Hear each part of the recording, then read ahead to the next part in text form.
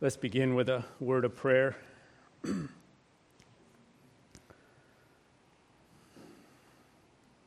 Our gracious Father in heaven, we call on you tonight to be with us in a special way in this Lord's Day, that you would be in your word, that you would be in our hearts, that you'd be in the worship, that you'd be in our understanding, in our minds, Lord, that you would give us a clear picture of what you're looking for in us as your disciples. In Jesus' name, amen. Well, if you'll please turn to Matthew chapter 5. We'll continue in Sermon on the Mount.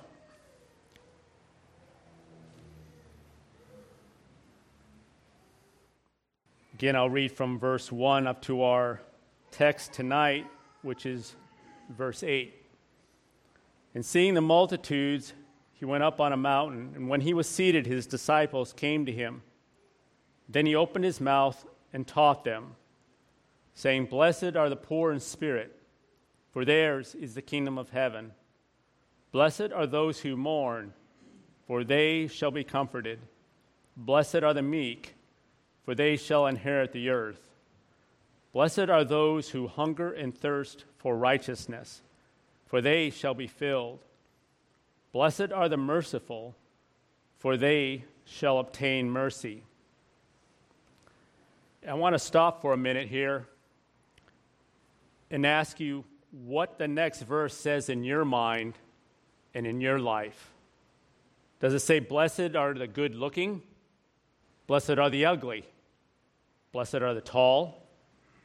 Blessed are the short? Blessed are the great speakers?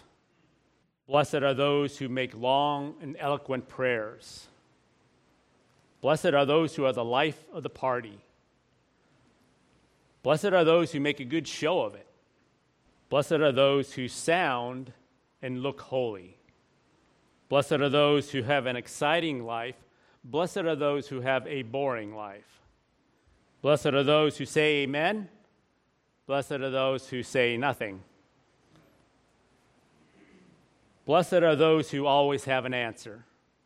Blessed are those who you never hear. Blessed are you if you are a man. Blessed are you if you are a woman. What does it say to you tonight? What does it say in your life? Well, what does Jesus say? Blessed are the pure in heart, for they shall see God. 1 Samuel 16:7 says, For the Lord does not see as man sees, for man looks on the outward appearance, but the Lord looks on the heart. Last time, we tried to put ourselves into the minds of those hearing Jesus on that day on the Mount. We saw first what the heart was. It's the unseen center of man's being. Now, I was thinking of that when I looked at my watch. I like to collect pocket watches, these little things. And if you open up the back, you can see movements.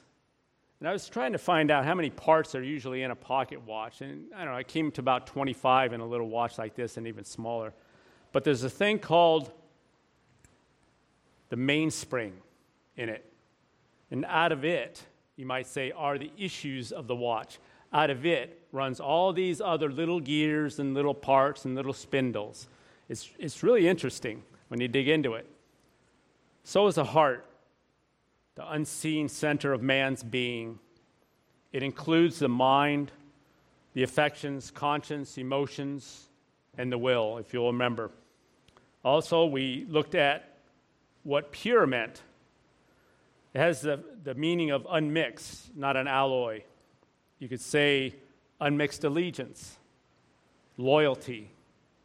You could say, when it came to purity of heart, without idols, or single-minded, not double vision. You ever looked in binoculars and you just didn't get your eyes right on the binoculars and you see two things instead of the one? And then you got to focus. You got to focus your eyes right in the binoculars, then you see one image. It's that single vision of God, not the double vision, not the double-mindedness. Also, it has the idea of being washed, not soiled, the idea of being cleansed. Please turn to Proverbs with me. Proverbs 20, verse 9. I have another question for you. Proverbs verse 9. Do you read it there? Who can say I have made my heart pure? I am clean from my sin. Who can say that? In Job 25, we'll be familiar with the verse, how then can man be righteous before God? Or how can he be pure who is born of a woman? If even the moon does not shine and the stars are not pure in his sight, how much less man who is a maggot and a son of man who is a worm? Jeremiah 13, can an Ethiopian change his skin, or a leopard his spots? Then may you also do good, who are accustomed to do evil. Isaiah 64, verses 6 and 7, we are all as an unclean thing, and all our righteousnesses are like filthy rags. We all fade as a leaf, and our iniquities like the wind have taken us away. And there is no one who calls on your name, who stirs himself up to take hold of you. For you have hidden your face from us and have consumed us because of our iniquities. Jeremiah 17, a familiar verse, the heart is deceitful above all things and desperately wicked. Who can know it? Who can even know the heart? Well, I'll tell you one who knows it. 1 Chronicles 28. For the Lord searches all hearts and understands all the intents of the thoughts. The heart of man is perverse, it's corrupt, it drinks iniquity like water, it's devious not only to others, but even to ourselves. But surely, Jesus isn't mocking us in this verse. If he says, blessed are the pure in heart, this must be possible, for they shall see God, and they only. Is no one pure in heart? Will no one see God? Who can say, I have made my heart clean, I am pure from my sin? Not one of us can say, I have, to the first part, but some here tonight can affirm the second part. I'd like to look at three aspects of the pure heart, God willing, tonight. There are more to this, but time constrains us to three tonight. Some of this we touched on in the previous session, but I'd like to focus ourselves on just three main areas. Now, as we look at them, notice the connection in these verses as we look with seeing God, because that'll come into focus a lot of times, more than I thought as I looked into this. So basically we have an outline tonight, three aspects of a pure heart, and then, time willing, its importance. The first is initial purity wrought by God in conversion. 1 Corinthians 6, verses 9 to 11. Do you not know that the unrighteous will not inherit the kingdom of God? Do not be deceived, neither fornicators, nor idolaters, nor adulterers, nor homosexuals, nor sodomites, nor thieves, nor covetous, nor drunkards, nor revilers, nor extortioners will inherit the kingdom of God. And such were some of you.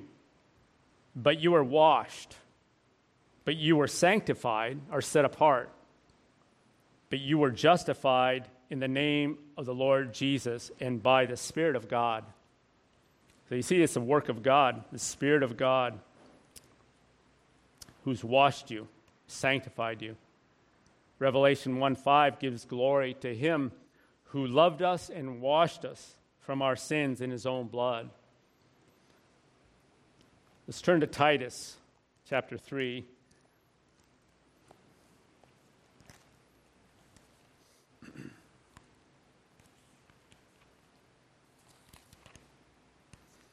We'll look at verse 3 to 7.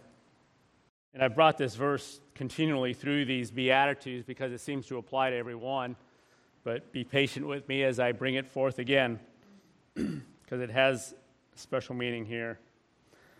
Titus chapter 3, verses 3 to 7. As we look at these next verses, we can also see references to our second aspect of heart purity. And that second aspect will be the continual cleansing, or you might say the sanctification aspect of purity of heart. Can't really separate the two in a lot of these verses, so I'm not going to try. Titus 3, for we ourselves were also once foolish, disobedient, deceived, serving divers lusts and pleasures, living in malice and envy, hateful and hating one another. But when the kindness and love of God our Savior toward man appeared, not by works of righteousness, which we have done, but according to his mercy, he saved us through the washing of regeneration and the renewing of the Holy Spirit. So you see the washing and the renewing of the Holy Spirit, that purity, that washing. When he poured out on us abundantly through Jesus Christ our Savior, that having been justified by his grace, we should become heirs according to the hope of eternal life. So now there's a difference there when we see that having been justified by his grace. We're not speaking so much of justification here, but we're speaking of the renewal, the washing of regeneration when we're thinking of purity of heart here. Let's turn to 1 John. Chapter 1. 1 John chapter 1, verse 9. If we confess our sins, he is faithful and just to forgive us our sins and to cleanse us from all unrighteousness. So if you're a Christian, there was a time in your life in the beginning when you confessed your sins, and that involved repentance. Now that continues all through your life as a Christian. So you see here we have the beginning of our Christian life brought in conversion, but also the continual sanctification, the purifying of our hearts. If we confess our sins, he is faithful and just to forgive us our sins and to cleanse us from all unrighteousness. Now I just want to point out two errors that can be avoided in this verse. The first error is God cleansing you regardless of your acknowledgement or confessing of sins, or regardless of your lifestyle. But we see in the same chapter in 1 John verses 5 to 9, this is the message which we have heard from him and declared to you, that God is light and in him is no darkness at all. If we say that we have fellowship with him and walk in darkness, we lie and do not practice the truth. But if we walk in the light as he is in the light, we have fellowship with one another, and the blood of Jesus Christ, his Son, cleanses us from all sins. So here's this continual washing if we walk in the light. If you walk in the dark, it's just the opposite of God. How can you have fellowship? How can darkness have fellowship with light? It can't. Now, the second error that people can fall into is that you have to confess every single sin, every one of your sins to God to be forgiven. But we can see in the Psalms, for instance, and there's other places, but I'll just point out one, in Psalm 19, verses 11 to 13, who can understand his errors? Cleanse me from secret faults, the psalmist cries. Keep back your servant also from presumptuous sins. Let them not have dominion over me. Then I shall be blameless, and I shall be innocent of the great transgression. There are going to be sins in our life that we don't even recognize.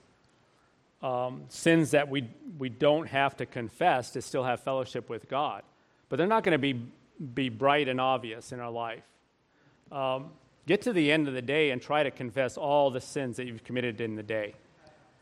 And as I spoke in the nursing home today, I said there's a sense where you want to be very specific in your confession of sin as much as you can.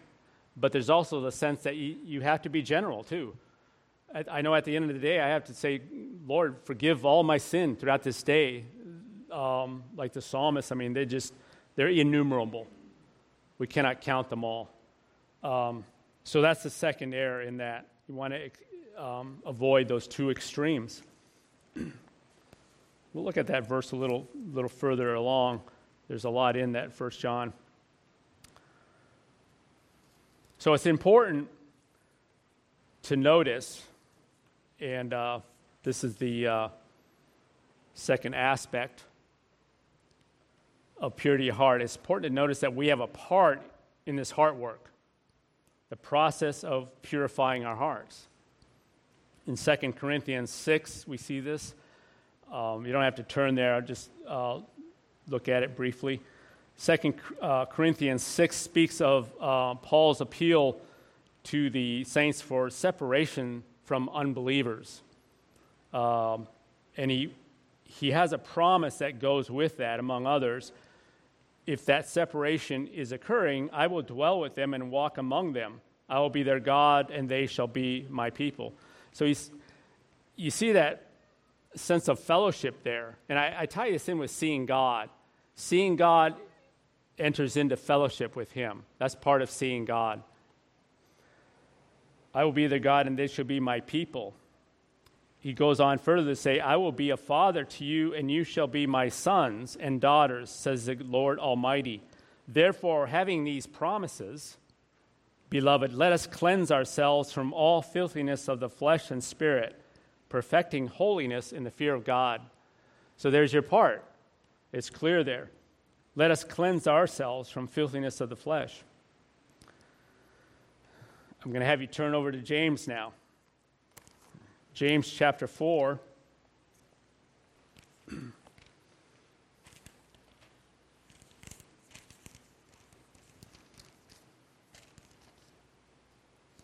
Verses 6 to 10 we'll look at. He's speaking here in this chapter of friendship with the world and how that affects you as a Christian. Now, it's something to consider. If you're having trouble seeing God in your life as a Christian, maybe there's too much carnality in our life. Now, it says we live in the world. We don't separate ourselves and become secluded, but there's a sense where we can enter into the world in its sin. We can become so much part of the world that people can't tell the difference. And if that's so in our life, that can affect our fellowship with God. Friendship with the world is enmity with God, it says in James. He goes on to say, but he gives more grace, therefore he says, God resists the proud, but gives grace to the humble.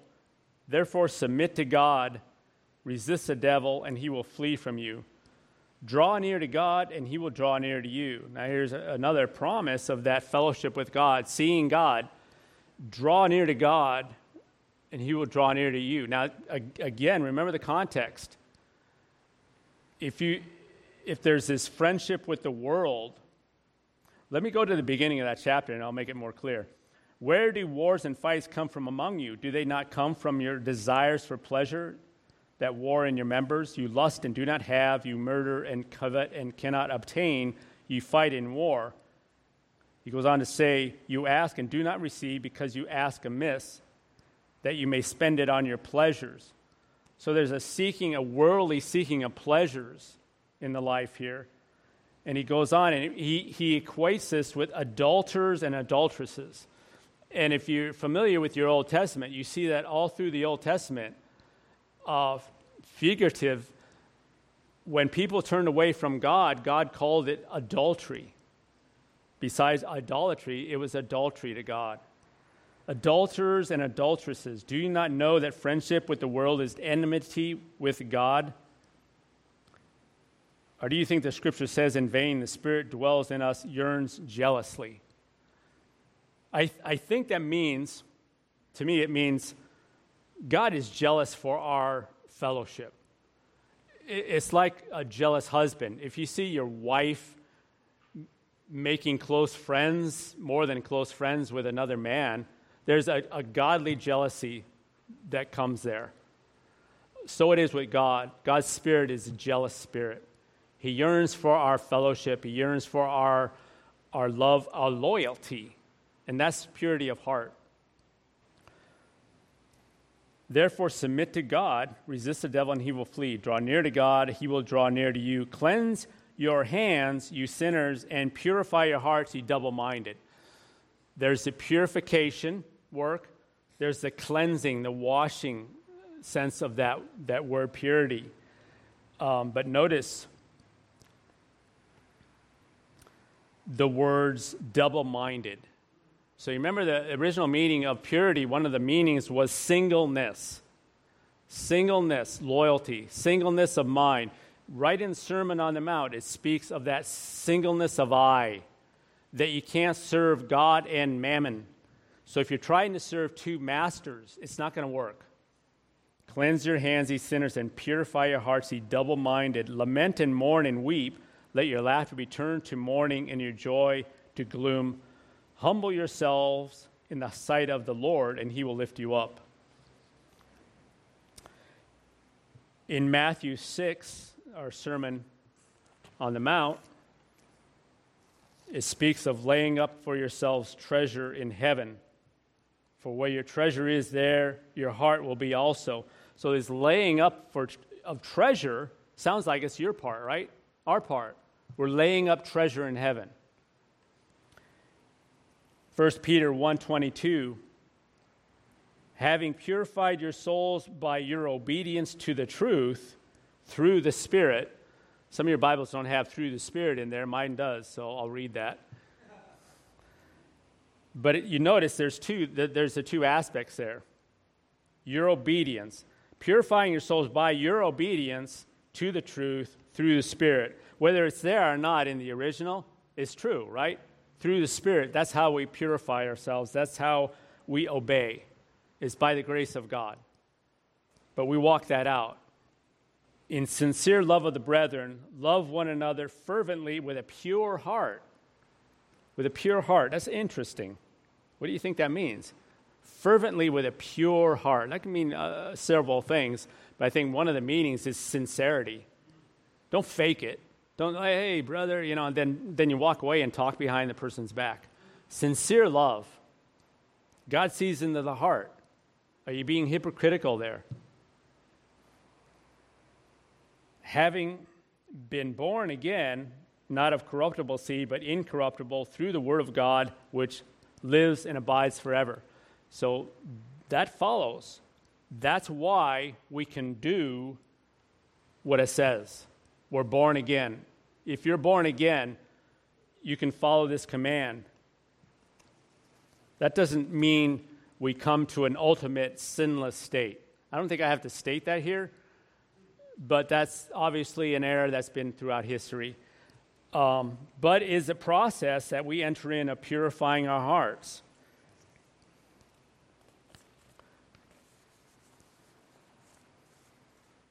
This brings us to the third aspect of a pure heart, and that's the eternal aspect. Now, these intermingle so much, it's hard, again, to separate them in separate categories. So notice the other two categories, even as we look at the eternal. 1 John 3:2, it states, Beloved, now we are children of God, and it has not yet been revealed what we shall be, but we know that when he is revealed, we shall be like him. What do you think that means? We'll be like him. For we shall see him as he is. And I see the combination there. We shall see him. Blessed are the pure in heart, for they shall see God. And everyone that has this hope in him purifies himself just as he is pure. Jesus is pure. We'll set eyes on the pure Son of God. So if you have that hope of seeing God, then you will purify yourself. You'll work at sanctification. In Matthew 13, verses 40 to 43, it's the parable of the tares explained. It says, in speaking of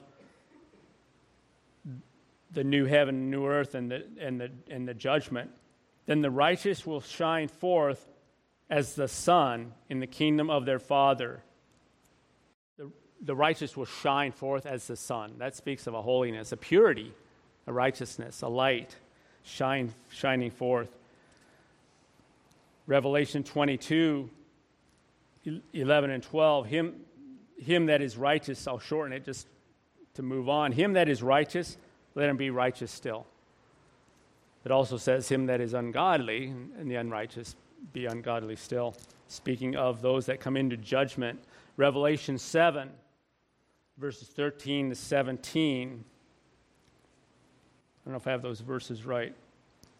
Well, let me turn over there. I think I wrote something else down. Revelation 7.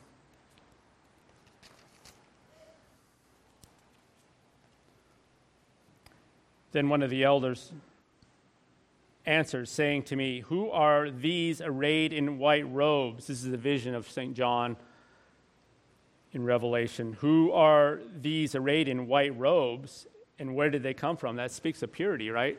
White robes. And I said to him, "Sir, you know." So he said to me, "These are the ones who come out of the great tribulation and washed their robes and made them white in the blood of the Lamb. Therefore they are before the throne of God and serve him day and night in his temple.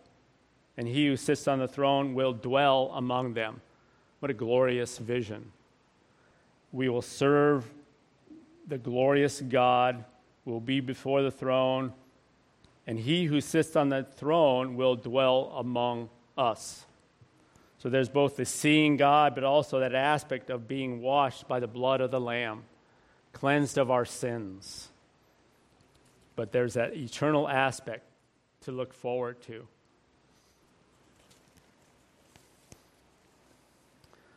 So is all this important? I know, like, in some people's minds, oh, holiness, that's all we hear about. Is that really that important? Do you preachers kind of overdo that? Do we really have to be that holy?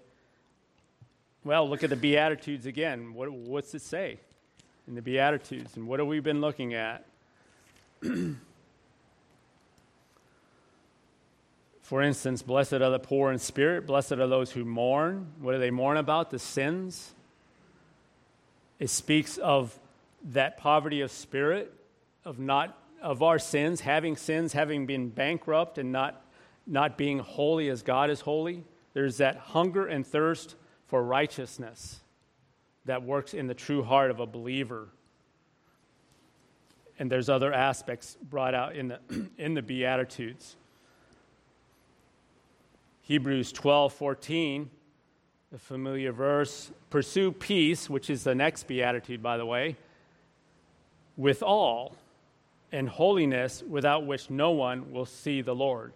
Holiness, purity, it's the same thing. "Keep your heart with all diligence, for out of it are the issues of life." If all the issues of life come out of our heart, then it's pretty important to keep that heart pure. Psalm 24, verses 3 and 4, "Who shall ascend to the hill of the Lord, and who shall stand in his holy place?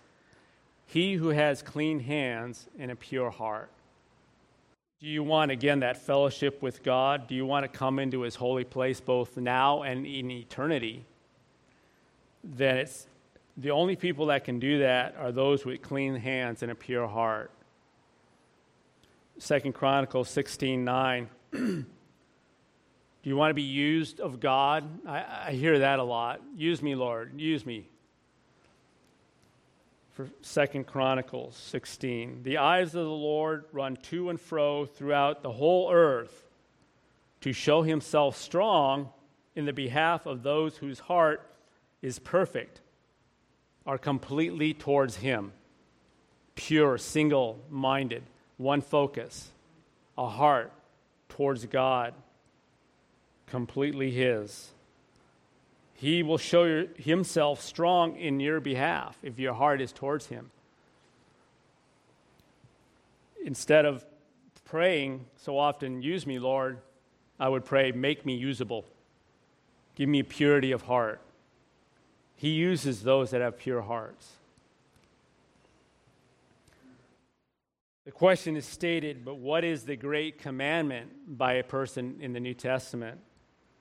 The summation of the law of God was his reply. You shall love the Lord your God with all your heart. With all your heart. That's the great commandment. Is that important to God? It should be important to us. That's how you love the Lord, with all your heart. See, there's that purity of heart is not partial, but it's complete. It speaks of a whole heart, a pure heart. Now, the purpose of the commandment in 1 Timothy is stated, 1 Timothy 1:5, the purpose of the commandment is love out of a pure heart. Again, there's that pure love. From a good conscience and from sincere faith. See, there's that sincerity. A sincere faith speaks of an unhypocritical faith. It's the same thing.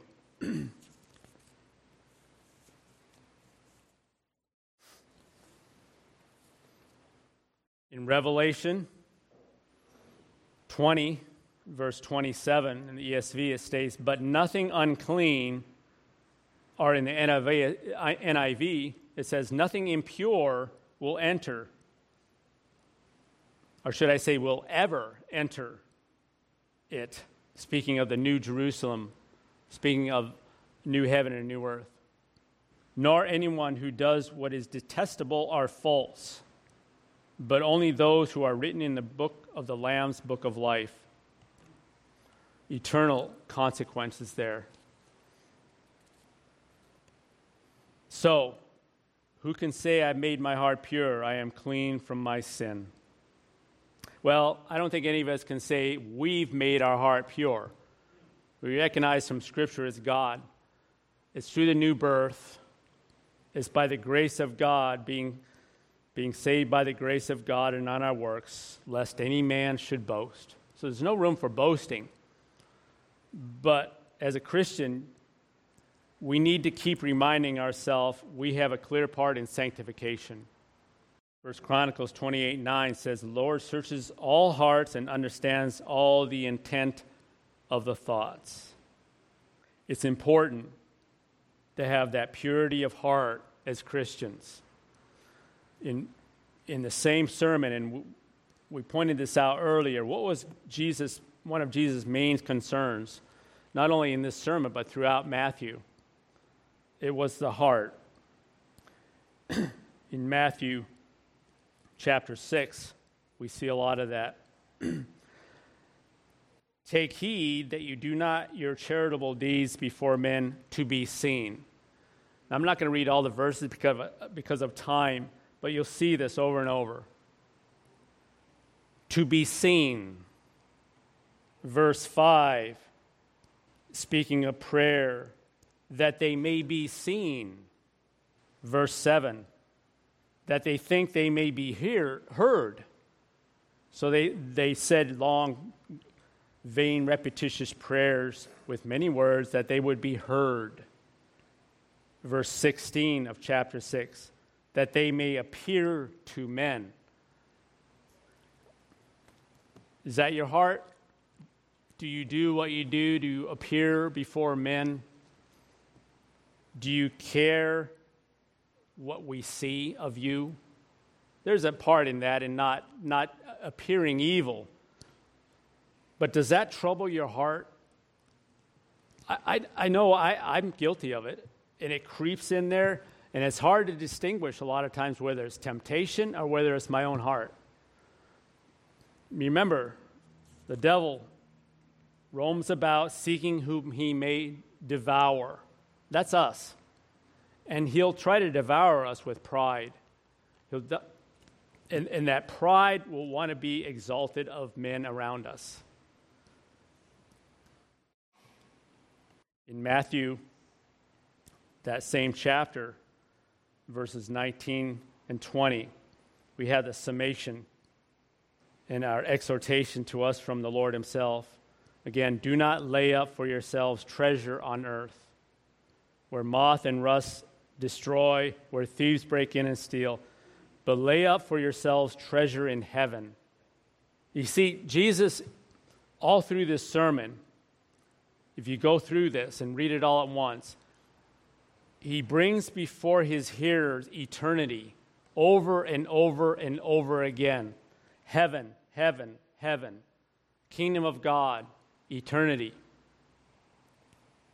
But lay up for yourselves treasure in heaven, where neither moth nor rust destroys, and where thieves do not break in and steal. What will the applause of men do for you in eternity? We laugh, we got to laugh at it, but it's still in our hearts. We want the applause of men. Look at you. You're holy. You're a godly person. You speak well. You have all the answers. You're so wise. Has that ever creeped into your heart? Well, what do we do about that? Well, one thing is we pray, and I think that's a good place to start. I looked at a chapter in the Psalms, very familiar to you, and you can use this, I'm sure a lot of you do, in your prayer time. David knew what it was like to sin, but he knew how to repent in this psalm. Psalm 51. Go through this psalm if you're troubled with this want of the applause of men. If pride is continually haunting your heart, have mercy upon me, O God, according to your loving kindness and according to the multitude of your tender mercies. Blot out my transgressions. I recognize where that sin came from, because he goes on to say, wash me thoroughly from my iniquity and cleanse me from my sin. I acknowledge my transgressions. My sin is always before me. So there's that continual assault of sin. He sees who that sin is against. And we oftentimes we sin in our mind and we don't realize who it's against. It's against our own soul, for one. But he says, against you, you only have I sinned and done this evil in your sight. God is watching your heart every minute. The eyes of the Lord are in every place you go. He judges the heart, tries the reins. Against you, you only have I sinned and done this evil in your sight. Be conscious of the presence of God everywhere you go. Hear the presence of God as you worship. You come before him. Where's your mind? Where's your heart? Is it distracted? Are you focused on God? Are you coming in with a pure heart? Are you coming in to have your heart purified by God and enter into that sanctification through the Word of God, which sanctifies the truth? Or are you just kind of drifting away, criticizing the sermon, looking at others? Or are you just trying to look good? Confess it right before God. Confess it in your heart, and he'll wash away that sin. He goes on to say, behold, I was brought forth in iniquity. He says, behold, you desire truth in the inward parts, and in the hidden part you will make me to know wisdom. God will make you wise in your own heart. God will expose your heart to you, if that's what you want, like Nathan did to David. Thou art the man. Purge me with hyssop, and I shall be clean. Wash me, and I shall be white as snow. Create in me a clean heart, O God, and renew a right spirit within me. Restore to me the joy of your salvation, and uphold me by your generous spirit. You're lacking joy in your Christian life, this could be the problem. There could be hypocrisy in your life. There could be a divided heart. I remember early on, I don't even know if I was a Christian or not, but I remember a message that came forth about being on the fence. We can be on the fence with the world and God. We're not all in, we're not all out. And we know, I think we know that if we're all in with God, he'll bless that. Blessed are the pure in heart, for they shall see God. We'll have more of God in our life. We'll have a sweeter fellowship. We complain of our prayer time, but where's our heart? And then I would take the advice, perhaps, of Jesus himself in this same sermon. If we have this problem of being seen of men, and I've had it before in my own heart. What does he say? He says, do not sound a trumpet when you're praying. There's your reward. Do not know what your left hand does and your right hand is doing. In other words, don't do it to be seen of men, and almost like you don't even know what you're doing when you're giving charity, when you're charitable, doing good deeds, that your charitable deeds may be in secret, and your Father in secret will reward you. There's that reward, seeing God. Go into your room, and when you have shut your door, pray. You have a problem with wanting to be seen of men, go in your room, hide, not from the whole world, but I mean, sometimes you just got to get out of the sight of men. If you're plagued with that, it may be here. Anoint your head and wash your face, he says further on. Don't try to look like before men you're holy or you're suffering for God's sake, or look normal, look clean. You don't have to be all, like, wow, I'm really going through, God's sanctifying me. I know somebody right now, I'm not going to embarrass them, but I know they're suffering a lot, and you wouldn't know it. I mean, I don't notice any difference in that person. So again, recognize the difference. Lay up your treasures in heaven. If you're going about to be seen of men, you have your reward, the applause of men. But what is that compared to the treasures in heaven? So, again, I would bring as a prayer for us that Charles Wesley hymn that's so appropriate for all these Beatitudes. Oh, for a heart to praise my God, a heart from sin set free, a heart that always feels thy blood so freely shed for me. He says in the fourth stanza, a heart in every thought renewed and full of love divine, perfect and right and pure and good, a copy, Lord, of thine. Amen. Let's pray. Our Father, we would pray with our brother Charles Wesley for that pure, right, good heart, Lord, a copy, Lord, of thine. Would you help us, Lord, in this whole area of purity of heart?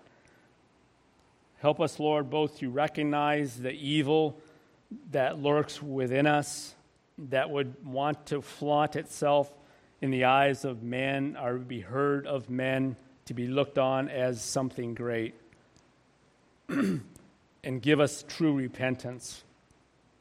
Help us, Lord, to mourn over these sins, Lord. Help us to know the gravity of all this. And help us to see you. And give us that hope of seeing you in eternity, that we would again enter that work of purifying ourselves by your grace. In Jesus' name we ask it. Amen.